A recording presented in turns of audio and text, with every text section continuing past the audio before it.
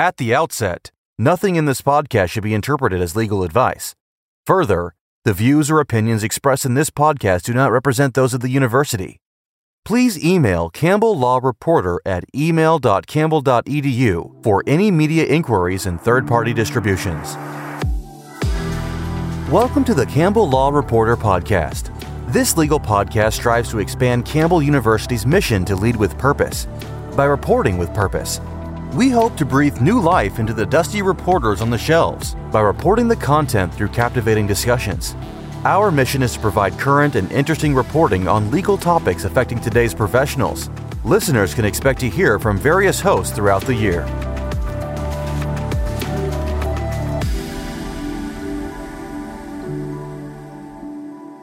Hello, everyone. Thank you for tuning in to the Campbell Law Reporter podcast. My name is Jenna Nichols, and I'm joined with John Rubin. Mr. Rubin is employed at the UNC School of Government, and where he specializes in criminal law. He's been doing this for 30 years, and he has created many online resources, one of which is the Relief from a Criminal Conviction Guide. It's available free online for the general public and for practicing attorneys. And today he has joined us to talk about the Second Chance Act, or known as SB 562. This legislation is a bit of a patchwork, continued evolution of removing the scarlet letter of a criminal record from individuals. Thank you for joining us today.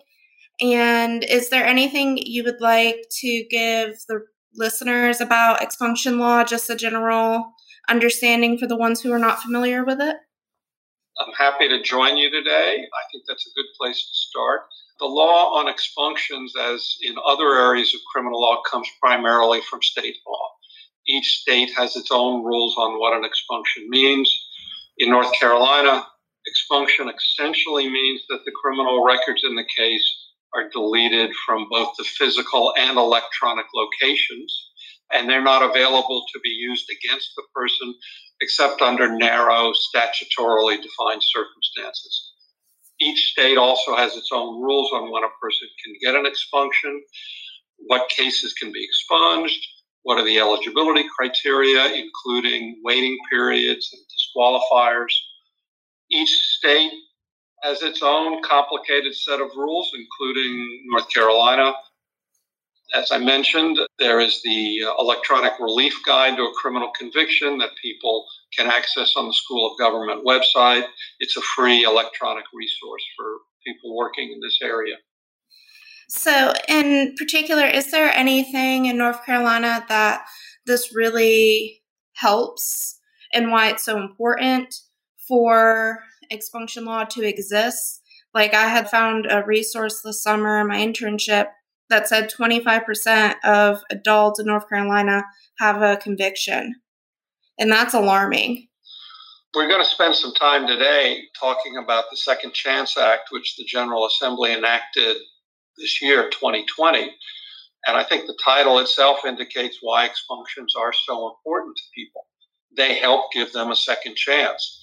As you cite, the statistics do indicate that a large percentage of people have criminal convictions and criminal records generally, even if they haven't resulted in convictions. Criminal records have become sort of a scarlet letter in our world. They prevent people from getting a job or even getting a job interview. It may make it more difficult for them to obtain housing or engage in other activities.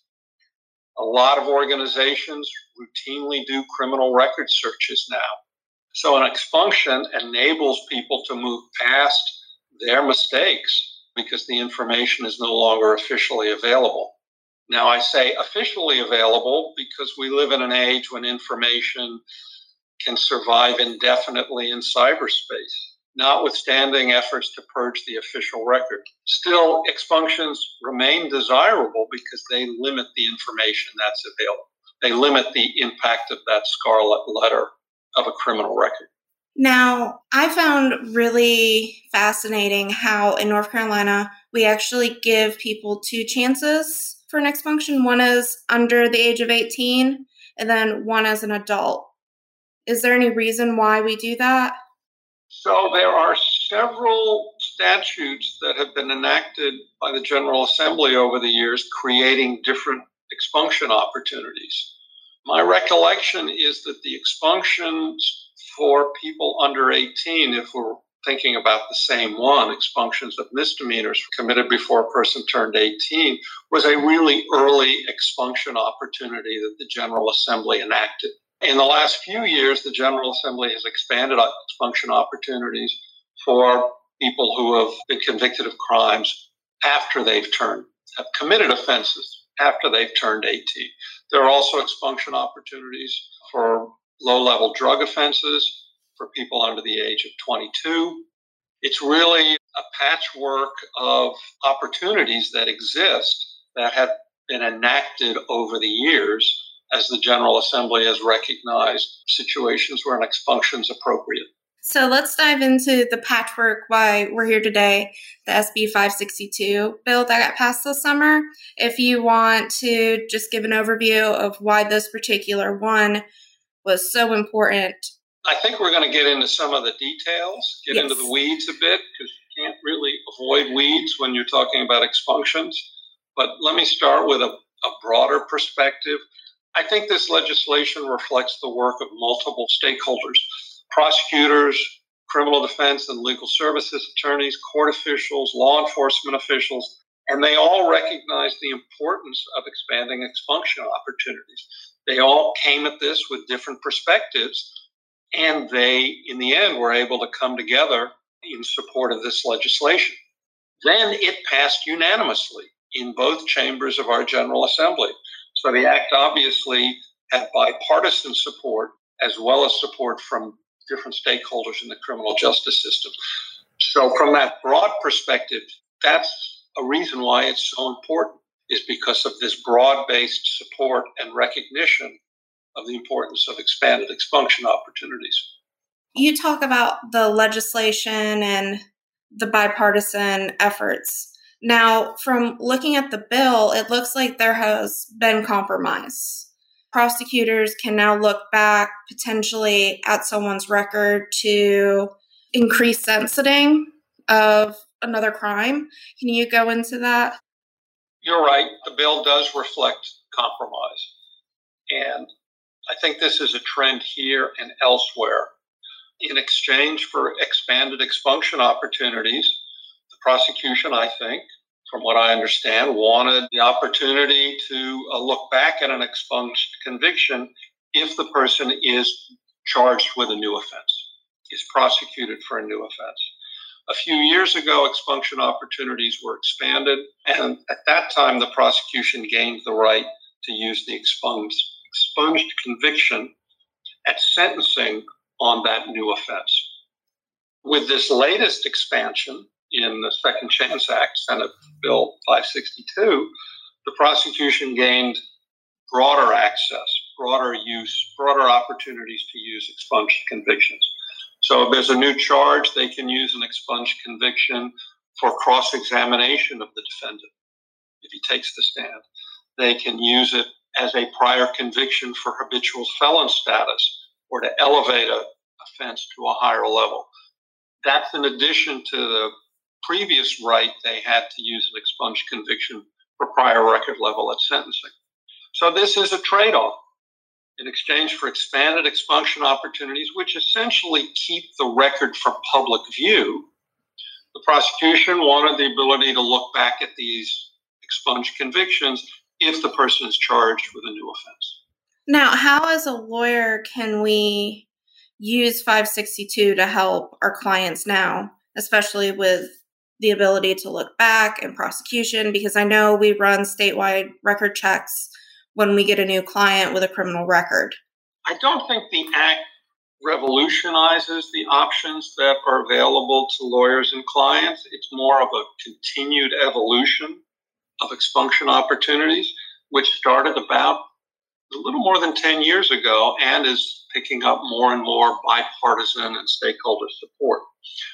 I suspect we're going to see more changes in the future. One of the biggest changes this time is the expanded opportunity to expunge non-conviction records. By that, I mean cases that end without a conviction, by a dismissal or an acquittal.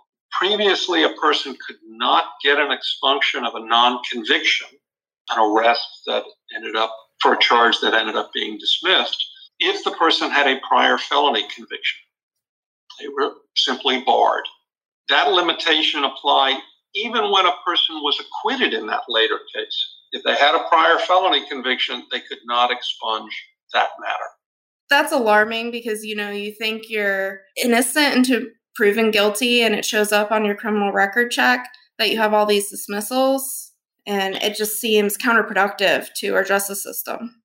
And this act eliminates that disqualifier. So now a person can get an expunction of a dismissal or an acquittal, whether or not they have a prior conviction or they've received an expunction previously. There are some technical rules depending on how many charges were involved in the case and what the ultimate outcome was. But the big change was that a prior conviction, whether for a felony or a misdemeanor, is no longer a disqualifier. Another big change involves expunction of convictions of juveniles who were tried as adults before what's known as the Raise the Age legislation took effect. So under Raise the Age, a 16 or 17-year-old ordinarily cannot be tried as an adult for misdemeanors or for Class H and I felonies. Those are our lowest classes of felonies. Those cases have to be handled in juvenile court. So the question is, what about 16 and 17-year-olds who are convicted as adults of misdemeanors and H and I felonies before Raise the Age took effect? In these new cases, 16 and 17-year-olds would not have an adult record. But in these older cases, 16 and 17-year-olds would have a criminal record. The Second Chance Act broadly allows expunctions of those convictions of 16 and 17-year-olds before the Raise the Age legislation took effect. So that's a big development for younger people. Doing this research this summer, I did notice strange aspects of the law. Some parts don't come into effect until 2021. Why do you think there's a delay? Because, this was past the summer. You're referring to the automatic expunction provisions of non-conviction records, right? Yes. So basically, under that part of the legislation, if a case qualifies, the record is automatically expunged. It's automatically purged without any action by the defendant or by a defendant who becomes a petitioner. For records that aren't expunged automatically, the person's got to navigate the process for petitioning for an expunction. It can be complicated. It can often require an attorney to navigate that process.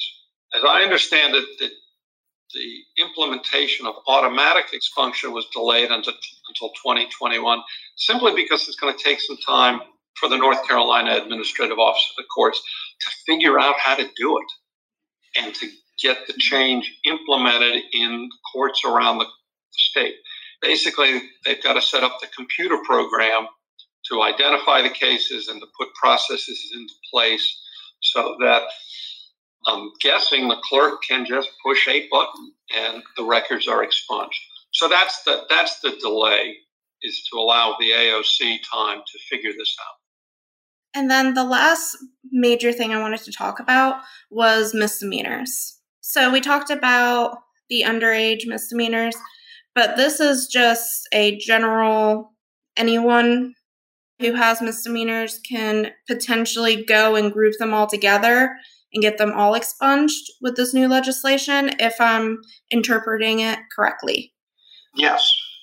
So what the law has allowed is the expunction of, there's one statute, I should say, that has allowed the expunction of nonviolent misdemeanors and nonviolent felonies, as defined in that statute. What is a nonviolent offense? After a certain waiting period. For nonviolent misdemeanors, that's been 5 years. For nonviolent felonies, that's been 10 years. And you have to figure out how to calculate that 5 and 10 year period. If all of the convictions were in the same session of court, essentially that counts as one. But what happens if the offenses are across different periods, handled in different sessions of court? As I read the legislation, what it allows is that for nonviolent misdemeanors, if there's a 7-year conviction-free period, the person can go and get nonviolent misdemeanors expunged that were before that 7-year conviction-free period. And if the person has anything that is considered to be a violent misdemeanor or a felony conviction, then they're ineligible for that, to expunge multiple misdemeanors after a 7-year conviction-free period. What did your research disclose on that? Did you have concerns about it? What I had discovered was that the language used for the misdemeanors, the nonviolent misdemeanors, seemed to be open-ended for time, but it was very distinct when it was talking about felonies. I believe they added the word one felony in front of, nonviolent felonies. They were purposeful with the use of that one. And so without having the purpose of putting one in front of misdemeanors, it led me to believe that, we could do this with a large span of misdemeanors after, the waiting period was finished. I think that's right. I think that was one of the expansions in the legislation, was to allow people to go back and clear their record of older nonviolent misdemeanors, whether they were handled in the same session of court or whether they spanned a series of years. Now, do you think they're going to let individuals who have misdemeanors in multiple jurisdictions, let's say Guilford and Forsyth, be able to fall under this and get relief? Yes. Oh, awesome. Because I know that's one of the struggles that we, as a clerk, I've ran into this summer, was having clients with records in multiple counties. That has been confusing for people, is how to handle these petitions when somebody has cases in multiple counties. Where I've seen it come up is where having a prior expunction bars you from getting a second expunction. So if you file in Guilford, but you also need to file in Sampson, how do you make sure that everybody, and you have the right to have both of them expunged, how do you make sure that people don't think you have a prior expunction that is a disqualifier? There are ways to cure that, because the law basically allows an expunction whether it's in one district or in another district, as long as the law itself says you can expunge multiple cases. Yeah, I will have to say I'm pretty excited to see what this does for the clients that I've dealt with, just how much it opens up possibilities. And, some people seek expunction for gun rights, but I've seen a lot of people actually do it for job-related issues, and people getting jobs, good paying jobs, helps trickle down to their children and helping just the overall economy. It's a difficult area to study because the records are expunged. But there was a group out of Michigan Law School that did a study that showed about the impact of an expunction on employability and on wages. And they had basically anonymized data, if I'm using that word right, and were able to see there was actually an uptake in employment, a statistically significant uptick in employment and in the amount of money people were making. Even with dismissals, which are not convictions, we as lawyers know, well, that's a dismissal and not a conviction, but those can be barriers to employment also. Organizations do a criminal record search, they see the record, and that may be enough to make them move to the next person. That can be as much of a scarlet letter, that dismissal, as a criminal record. One other thing is interested district attorneys can now file petitions on behalf of people as well as waiting for the individuals to file. The studies have shown that the uptake on expunction opportunities is surprisingly low. Only a small percentage of eligible people actually file. That may be because of the expense or the complexity, or they simply don't know about the opportunity.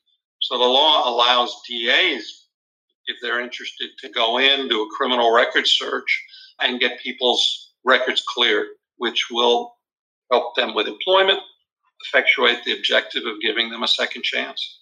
Which, do you think the DAs would have to be approached by a petitioner? Because I know that the DAs do review the petitions that we send the clerk of court. And so that seems a little interesting and like skipping a couple steps. I had not really thought of it as an individual approaching the DA to have him or her file. I suppose that's possible. I thought more of it as sort of a mass petition that a DA could file. Okay. That the DA could do a criminal record search of cases in his or her jurisdiction and decide to go ahead and make that request for relief. But I suppose a person could go to a DA and ask the DA to file. Now, I really appreciate you meeting with us today. And what we ask to end all of our podcasts is, what does leading with purpose mean to you? Probably the most difficult question you've asked me today. It's not a phrase I've thought of a lot. If I can do the lawyer thing and rephrase the question, for me, it's, what does acting with purpose mean? As lawyers, as law students, we always act with purpose in our work. And we always look at the law and act purposefully in how we interpret it and apply it. But I also think as lawyers and as law students, our legal skills, our knowledge of the law allows us to go beyond just that specific case. We can act with purpose with our legal knowledge to help improve people's lives. I think this project you're working on with expunctions is an example of how we can act with purpose, and I guess lead with purpose to use the law to help improve people's lives. Well, I appreciate it, and thank you. Thank you for listening to the Campbell Law Reporter podcast. We look forward to you joining us every other Wednesday at 7 a.m. for a new episode, which can be accessed through your preferred podcasting listening platform.